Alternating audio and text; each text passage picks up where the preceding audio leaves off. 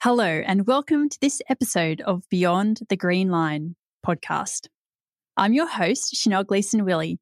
Our guest today is James Hammond, founder and director of 4 Pillars Environmental Consulting in Sydney, where he manages a team of young professionals. James has a strong scientific and professional skills background and a passion for pragmatic environmental management.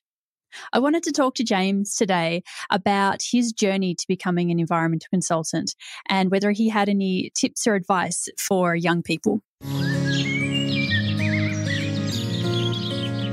Hi and welcome. Buckle up for a new episode of Beyond the Green Line, the only podcast hooking you up for a virtual coffee date with some of the leading change makers, industry experts, and everyday activists in environmental and agricultural sciences. So pop in your headphones, go for a walk, and get ready for inspiration, ideas, insights, and real-life stories beyond the green line we balance along.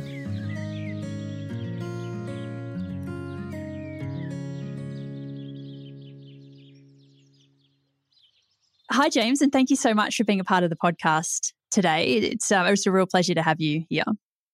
No worries, Shonelle. Thank you.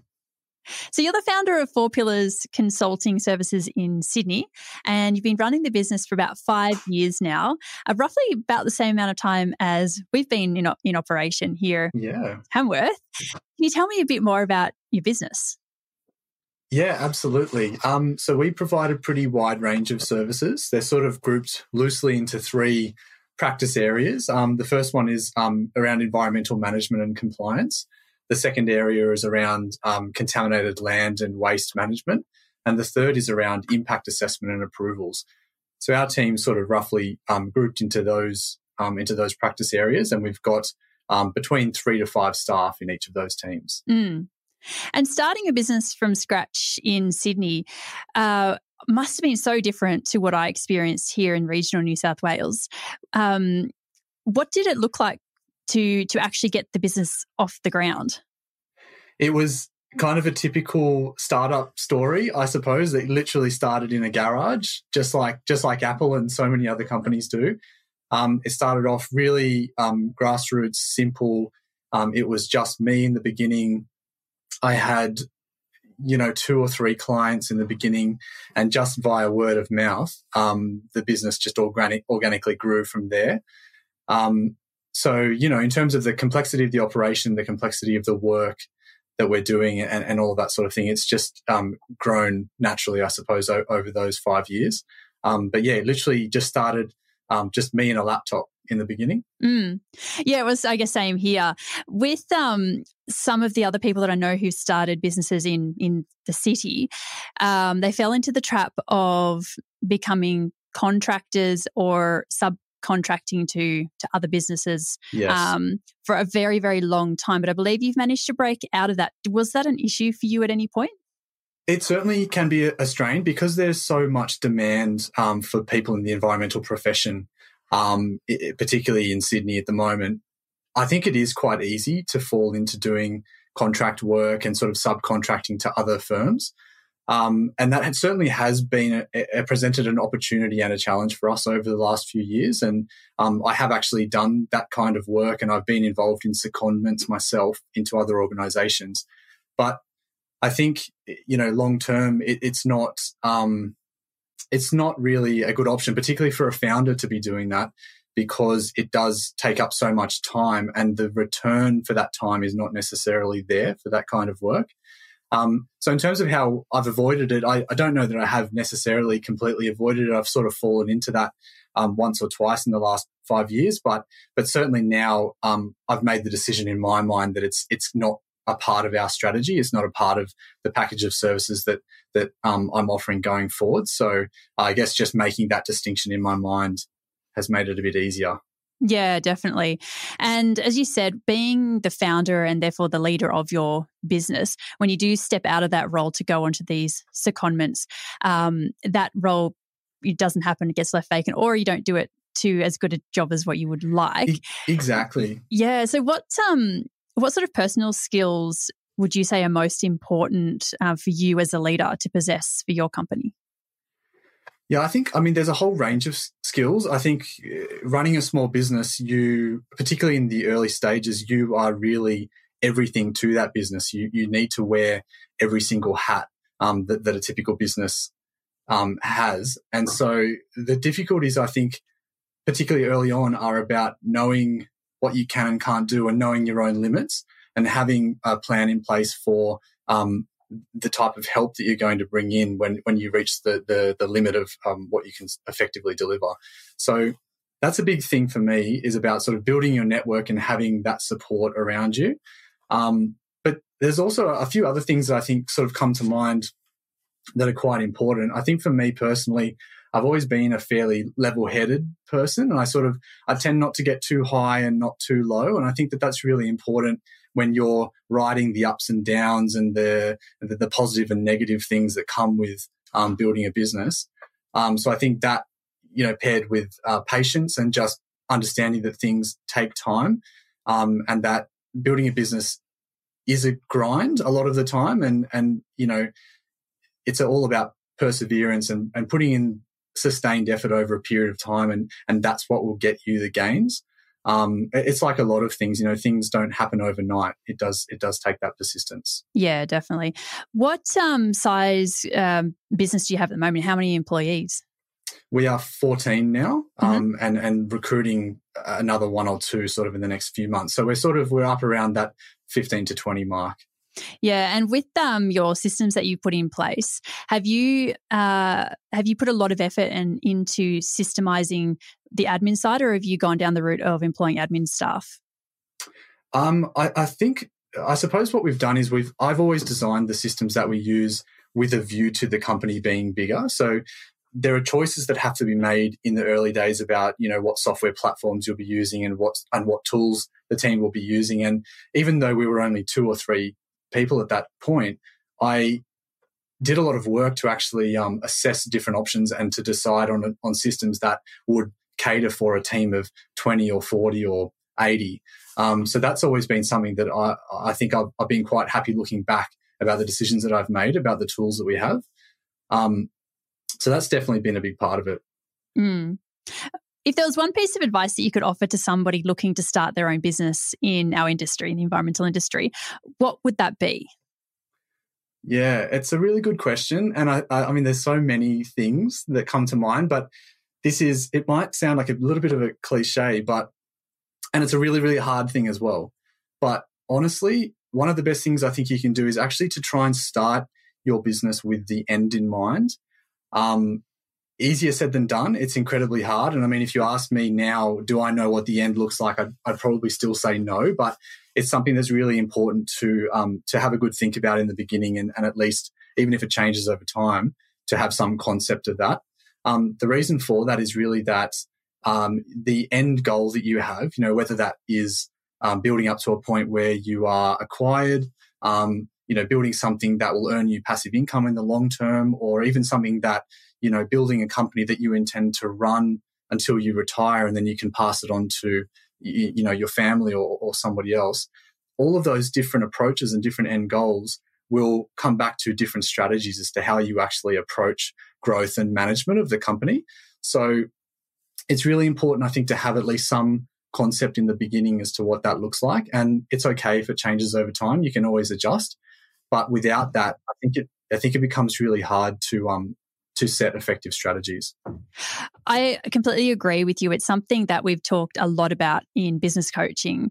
I'm a big advocate for business coaching when you are a small business owner, and you're 100% right for me as well, in that starting with the end in mind is crucial, but extremely difficult because Absolutely. because you might say, oh, well, I'd love to be acquired by a much bigger company, bought out, go and relax on a tropical island somewhere.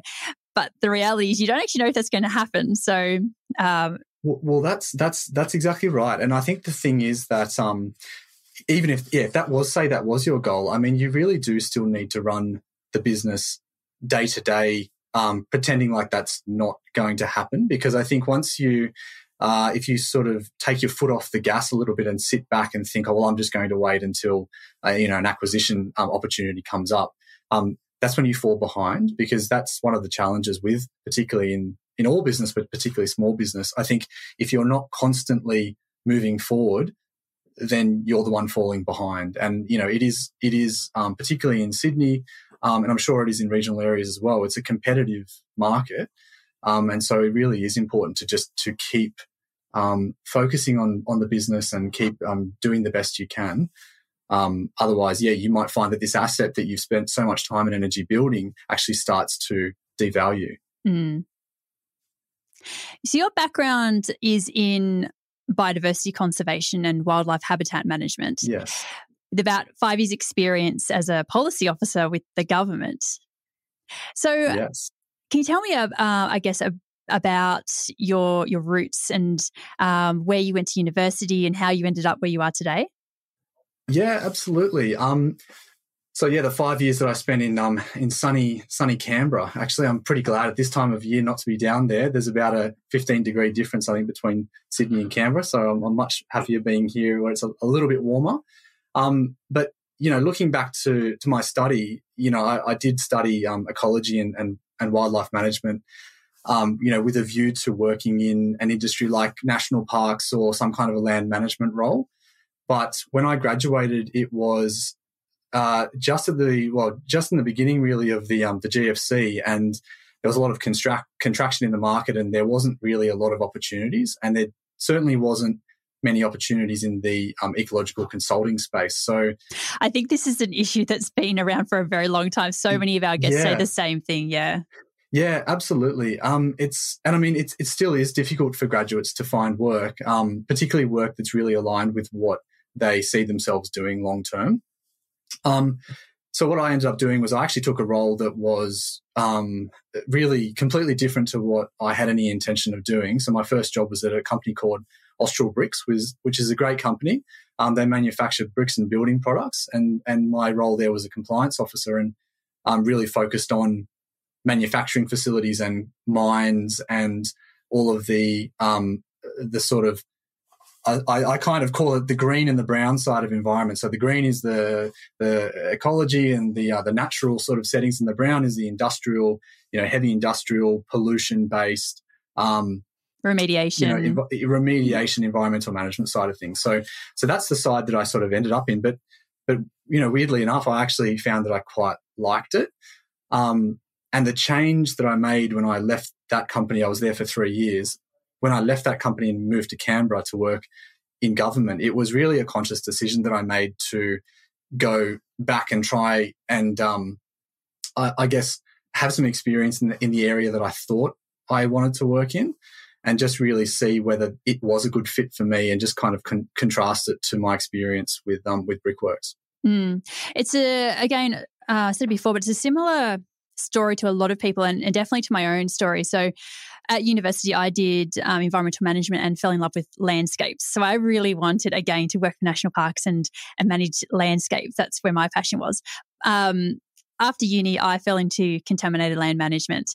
And it was a real struggle internally for me, going, I wanted to be working on the green side, but I'm well and truly on the brown side.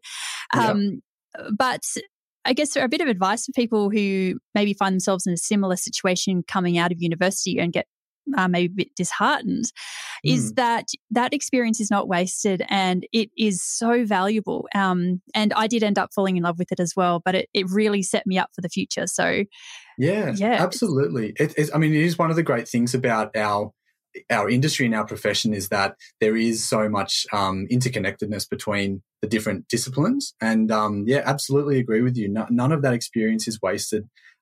It will just make you better at whatever that next role is. The fact that you've got an understanding of this kind of parallel part of the industry, it will help you no matter what. So are there any really interesting projects that you worked on through your time with the government? Yeah, there was a bunch. I think that working in government was a really good experience overall. It really helped seeing how things worked on the regulatory side and how decisions are made there and particularly and sort of up and down the hierarchy of policy making and through the public service and all the way up to sort of executive government was really interesting to see the mechanics of all that. I think for me, hands down, the best and most interesting thing that I got to work on was, for a couple of years, I worked with a team that actually was Australia's representation in the United Nations Biodiversity Convention. So the Convention on Biological Diversity is what it's called. It's a United Nations treaty, an international agreement that was created at the same time as the UNFCCC, so the climate change framework, was created at the same time in 1992. And it involves, countries coming together every couple of years at what they call COPs, or Conferences of the Parties, and the 196 member states that are signatory to the Biodiversity Treaty come together and negotiate a whole range of decisions around how, at a global scale, biodiversity will be managed.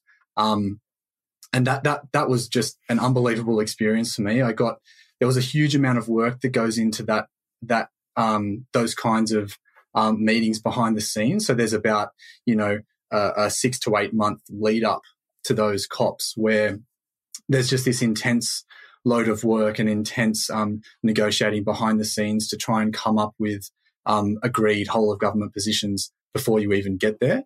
But yeah, I was luckily enough when I was working in that position to actually travel to Canada and Mexico to attend those meetings, and they were sort of what you imagine these international meetings to be, just huge halls with hundreds and hundreds of people with all the country nameplates in front of them, and everybody having their say in debating these decisions that would be made and then taken back to all of our various nations and implemented, through domestic law. So it was a really interesting experience. And there was just there's too many highlights sort of from those meetings to kind of go through. But it taught me so much about negotiating and just interacting with people from different backgrounds. So on negotiating, my experience in those sorts of settings when you have so many parties with so many different interests is that the negotiating part is really interesting but really long-winded, and quite often you end up walking away going,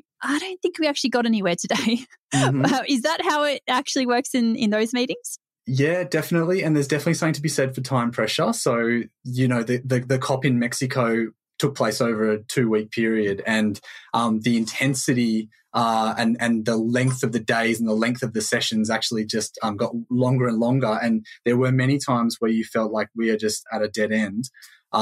But there's so many sort of meetings in the margins going on, and you come back the next day and somebody's managed to change somebody else's mind over a cocktail at the bar the night before. It's really interesting how you can feel like you're getting nowhere, and then all of a sudden just one domino falls, and then all of a sudden, we've got agreement.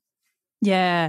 I've just been listening to an audiobook at the moment called Never Split the Difference by Chris Voss. And that's a great book. Yeah, I love that book. Yeah. How good is it? So it would have been, amazing at those sorts of those meetings. Oh, absolutely. And the other interesting thing with the CBD is that particular treaty, decisions are taken by consensus. So it really is a matter of needing to bring everybody along with you, because even if there is one dissenting party, it can actually bring down a whole negotiation. So it's a really interesting dynamic. And it really is it's an equalizer of power as well. So it's actually one of those international forums where the US is actually it holds almost no power, because interestingly enough, the US actually isn't a party to that agreement. They're sort of there as an observer, but they try and exercise their power. But it's interesting to see when they're out of that position, who else then steps in to try and take the lead on issues. It's amazing to see smaller countries really feeling like they have a real say in what's doing, because they know that if they're not brought along and they're not able to vote along with the others, that they actually can sway decisions in their favour. Yeah, that's really interesting. So did you get given any specific training for attending these? Not really, no. We sort of just did some internal training, I think, and we actually did a mock session, which I think was really useful. We actually, the team that I was in, I actually was responsible for putting it together. We actually did almost like a model UN type situation if anyone's ever done anything like that. And we actually did take, several varying opposing positions, and we actually did a mock session where we actually had to work with each other to come up with some theoretical agreements. I guess that would have been all the training that you really needed, because you would have known your area of expertise, the topics, and just being exposed to it.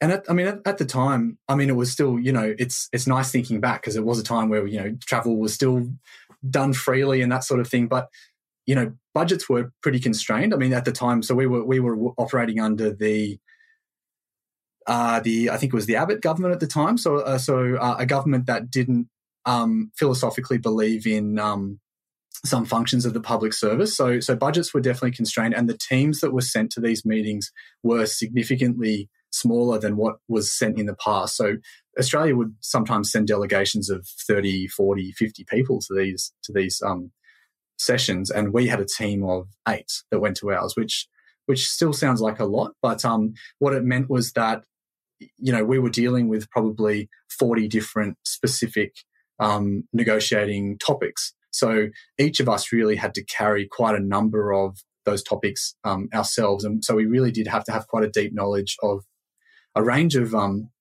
policy areas that were actually quite different to each other. The current government that we've I guess has just changed, has had a huge change in their approach to climate change. So do you think that's going to flow through? Are we going to see larger delegations and a lot more emphasis put on these types of meetings and climate change management in those forums? Yeah, I really think so. I think that, you might be able to tell I'm a bit of a politics nerd now, and I wasn't, but I became one when I went to Canberra, so it sucked me into the bubble. But from what I've seen, the new Labor government, I think they've definitely got more of a focus on multilateral relations, and I think that it's been demonstrated by the travel and the meetings that they've held overseas already. And so I think that it is coming back on the agenda in a big way, and I think that Australia will be seen again as a leader in this space, and it's been quite some time since that's been the view of other countries. And I think that I think leadership is really sorely needed. So I think it's a really good time for Australia to step up. Definitely. I agree with you there. So when you were doing these meetings, obviously this wasn't your entire job, but which department were you working for? It was, at the time, the Department of Environment and Energy, but it's had so many different names. It was SUPAC before that, which is a terribly long acronym. And I must admit, I actually don't know from the latest machinery of government changes what the department's called. I think it was merged with agriculture, and I think it may be out on its own again. But I'd have to take that one on notice. I actually haven't checked what it is now. Yeah, I haven't checked in the last few weeks either, so I can't enlighten you on that. I'm not sure either. Yeah, but I think, just my take on the sort of the merging of departments as well is an interesting one, because I think it's important for departments, for their functions to be really clear, and I think it becomes difficult sometimes when environment, energy, and climate change matters kind of emerge with a department like a primary industries department or an agriculture department, because their priorities can be quite different. And I think if they can't internally work out a clear idea of who they are and what they're trying to achieve, it can make for poor policy. So I guess a lot is to be said for the fact that we are seeing aggregation of a lot of the different departments more and more. They did split apart, now they seem to be coming back together. So it'd be interesting to see what the future holds in that regard, as to whether we end up with watering down of funding policies or the rest of it. Absolutely. But it does, domestically, it seems like, environment is sort of taking a bit more of the fore in this new government as well. So I think that's a really good thing. Yeah, in the conversation, definitely. Yeah. So you currently also handle projects on impact assessment and contaminated lands with 4 pillars. Yes. What would you say is the most common environmental contaminant that you've come across, and how persistent is it in the environment? I think, that's a really good question. And there's a number of different things that come to mind, really. But I think I have to go with my gut. And the number one contaminant we deal with all the time is asbestos in contaminated land, particularly in Sydney. I think 90% of the houses that were built in Sydney were have asbestos in them in some form or another. And so it really is just such a, ubiquitous, common contaminant in Sydney that it comes up on pretty much every site that we deal with. And we're talking about here asbestos fragments in soil. Yeah. Is that right? Yep. Yeah, more often than not, yeah.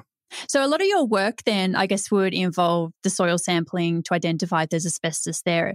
Do you still do air monitoring for asbestos fibres? Yeah, we work with subcontractors who do that for us, but who are specialised occupational hygienists. But yeah, that's certainly part of it, because obviously, asbestos is in terms of its pathway and how it actually becomes a risk for people. That airborne fibre pathway is really how it affects people. And so that's really what we're primarily concerned about. So yeah, air monitoring is, even if it's not required by law, we tend to do air monitoring on all of those kinds of projects. And the asbestos projects that you work on, are they now pretty much always wrapped up into change of land use or development going ahead on a block? Yeah, a lot of the time they're sort of captured by the planning system. And I could probably spend way too long talking about what's good and bad about that, but certainly that's the majority of that work. And sometimes they are expected fines, and there's information to give us a bit of a heads up that is going to be an issue on the site. And then other times we're dealing with a lot of unexpected fines of asbestos and sort of having to work pretty quickly and coming up with strategies to how we actually can deal with the risk, but also not necessarily hold up a construction program, which, as time is huge money on construction sites. So there's always quite a time pressure in those situations. And when it comes back to impact assessment for these projects, I guess right at the development stage, what sorts of impact assessments do you often do in Sydney? We cover the gamut, really. So we're looking at mostly noise, water quality, air quality, and biodiversity are sort of the big ones for us. Biodiversity is sort of we're dealing with a lot of sites that already have existing developments on them. So we're not typically dealing with large greenfield sites. So biodiversity, is typically restricted to sort of more local issues, local fauna. Issues and those sorts of things. But yeah, certainly air, noise and water are the big three for us. Yeah, okay. So I guess a big change, really the opposite to what we deal with in regional Australia, because ecology, biodiversity is a huge part of what we do, whereas noise isn't so much of an issue. We don't have that many people. And that's it. And that's, I suppose, one of the big differences with, people living on top of each other in Sydney. Noise is really like a pervasive issue here. So for the ecologist in you, do you ever get to go out and do any projects in national parks or forestry or anything like that where you really get to get your hands back into that space? Yeah, definitely. Occasionally we do. And one of the luxuries of being the director is I get to pick and choose which field work I do. So if I'm not interested, I have to politely ask somebody else to do it in my team. But yeah, definitely when the really the nice projects come up, and they often are in regional areas or just outside of Sydney in say the Blue Mountains or the Southern Highlands. I always take those opportunities to get out on site and where there's a bit more of a natural setting for the project we're working on, definitely. Yeah, it's always nice to get out and about and have a look at some landscapes and get back to nature. Absolutely. Yeah. And I would say, without sort of going off on too much of a tangent about the offset scheme and how it works in New South Wales, I think that for me, even at just the small scale that we work on, I have actually seen the offset scheme and the sort of the clarity of the financial implications of clearing and biodiversity impacts really helping people like us make arguments for avoidance. So if we're looking at that kind of mitigation hierarchy, just the complexity of the offset scheme and the additional risk that it brings is often a really good tool that we can use at the early stages to say to someone, if it looks like there's going to be an impact that will trigger offsets, we can really use that and say, look, maybe you want to reconsider the arrangement of your site or the micro-siting of particular things on here to avoid clearing of a particular threatened ecological community or a particular area of native veg. And it's really powerful. And we've actually got some good avoidance outcomes from using that almost as a bit of a deterrent. So that's been an interesting little trend that we're seeing on our projects. Yeah, and it's fairly recently that this is, I guess, this tool has been brought to the industry for us to use in terms of environmental accounting and green accounting, as it's called. And it's something that was sorely lacking, because I remember when I first started in the industry, and it's probably the same with you, that we used to have to be excellent at arguments to try and persuade people's opinions about why they should value the environment. But now it's a requirement. So it doesn't require so much of our time in those persuasive arguments. Yeah, absolutely. And I mean, people have various views, I suppose, on the offset scheme and the kind of commercialization or monetization of biodiversity, which which doesn't sit well with a lot of people, and I completely understand that. But what it does do is it allows us to, I think, talk in the same language as people who deal with finance and economics. It allows us to speak the same language and to kind of level the playing field, and for them to understand what the actual economic impacts or what the impacts are to their bottom line of decisions around biodiversity. Yeah, and a lot of the world obviously comes back to economics, and just like in your COPs meetings where the US was trying to flex their muscles as the big player in the room, it's the same here. It's leveled that playing field and brought everybody onto the same page, which absolutely is always going to end up in a better outcome. So going back to asbestos, I guess it's a very common contaminant. We deal with it all across Australia. It's been around as a contaminant for a long time. What do you see is the future for remediation? And obviously the cleanup, we're hoping will get to an end at some point because we've stopped manufacturing and using asbestos. But where do you see it going? Yeah, I think it's one of those contaminants that will have a long tail. And I mean, like you said, we will get there, but I think it's, I don't think we'll get there in my career in terms of it no longer being a contaminant of concern. I certainly think I'll be dealing with it throughout my career. So in terms of where we're heading with it, and in terms of the policy approaches we need, I really think that getting good consistency across different levels of government and different agencies as to how we're managing it is a really key thing. And even really simple things about getting understanding of the different terminologies and the different tolerances that we have for it in our in developments and that sort of thing is really critical to align the WHS side of things and the environmental contamination side of things. And I think there's some good work being done there between the EPA and Safe Work and other agencies in doing that. But yeah, I still think it's a work in progress. So one thing I've learned throughout my career is that to be an effective environmental scientist or consultant in whichever area of the field you end up working in, it's really important to broaden your understanding through volunteer work for different industry associations and committees and that sort of thing. So I believe that you're very heavily involved with EIA and Z. How have you found that organisation?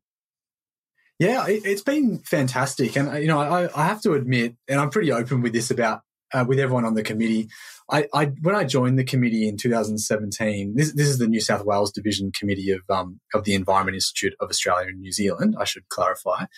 When I joined the committee, it was mostly for selfish reasons, I have to be honest. I'd moved back to Sydney and I really didn't have much in the way of a professional network. And so there was a call at the time for someone to take up the role of secretary on that division. And so I jumped at that opportunity really just so I could meet people in the industry and sort of get a bit of an understanding about where things were. But, from doing that, I've really, fallen in love with the organisation and what they do, and I think I'm a lifer with them now. I think I'll be there, sort of banging the drum for them for a long time. And are you still the secretary? I've moved on to a role as the treasurer now in the New South Wales division. Where our treasurer resigned a couple of years ago, and so I think being a small business owner really helped in that respect, because the role of treasurer involves a lot of the bookkeeping and maintenance of the financial side of the division, and making sure they're in a healthy financial position. And that sort of knowledge isn't that common necessarily unless you've sort of been in this kind of a position. So I think it made sense for me to step into that role. And I guess people have the opportunity to step into roles like that in industry associations when they might not necessarily have all the skills or as much experience as, I guess, people who already work in the financial industry. But it definitely gives you that insight and the great learnings that come along with that, just jumping in and doing the role and learning as you go. Yeah, absolutely. And there's support involved in that. And, there was some training that I went through to assist with that. So, I'm sure other peak bodies would be the same. They would support people who are on their committees. And I suppose the other thing, just in relation to the INZ, is that it's a volunteer committee as well. So there are other organisations where they're paid positions. And so I think that the dynamics can be a little bit different, I suppose, as to whether they're paid or not. But yeah, certainly for us, we're a volunteer organisation, but they're always willing to invest in training and upskilling of people who are on the committee. And what do you do mostly with the New South Wales chapter? Is it training for members or education events? Yeah. Our goal is really to deliver value for the members in New South Wales, and a lot of that is about events delivery and delivering events that people are interested about will further their professional development or keep them up to date on the latest of what's happening in a particular area. Of course, the last 2 years have been really difficult with event delivery, and we had to really move the whole organisation had to move to an online only delivery of that. And so there was a large amount of seminars that were being pumped out, and it was really great. And we've actually had some feedback from members in regional areas to say that the last 2 years has actually been great for them, because it's improved their access to a broader range of events and information. And so that's one of the good things, I suppose, to have come out of that time, and something that we're looking to maintain. So we're now talking about within our division that there should really be no more events, or very few events that are sort of in-person only. We're really looking to continue the online events and the seminars, and then for in-person events to offer them as hybrids. So to offer them as either live streamed or recorded events that people in regional areas, or even people who can't simply make it in person, can actually access that information.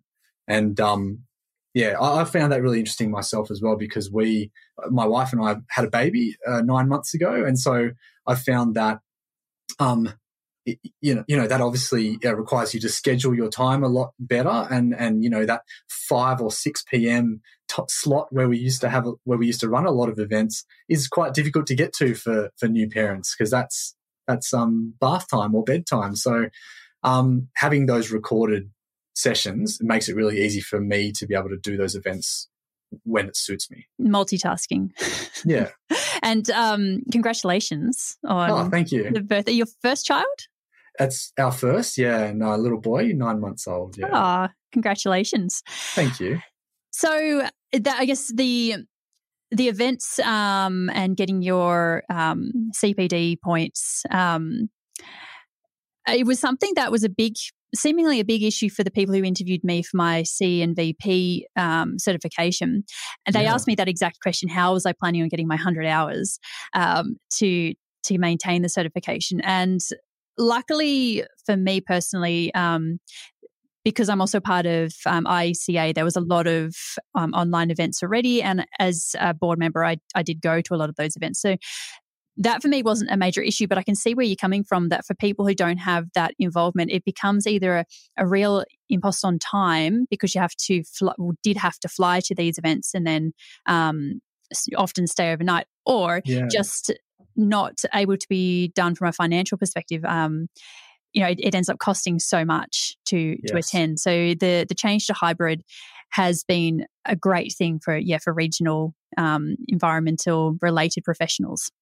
Yeah, definitely. I think it's absolutely something we should keep doing. And as we get better and better, and as the technology gets better, it will just allow even more interaction between people who are based in cities and people who are based in regional areas, and just allows us all to expand our network, because we've all got such valuable things to contribute that it would be a shame to have a network that was just solely, restricted to the geographic area you're in. There's so much more to the profession than that. Definitely. Well, thank you so much for your time today, James. It's been really great having you on this episode. And I'm sure that you're going to be a source of inspiration for a lot of our listeners, especially those who are new to the industry. So again, thank you for your time today. Oh, you're too kind. Thank you very much. Thanks for listening to this episode of Beyond the Green Line, brought to you by Moss Environmental. Subscribe to our podcast for your weekly invitation to join the conversation. Until next time, keep thinking green.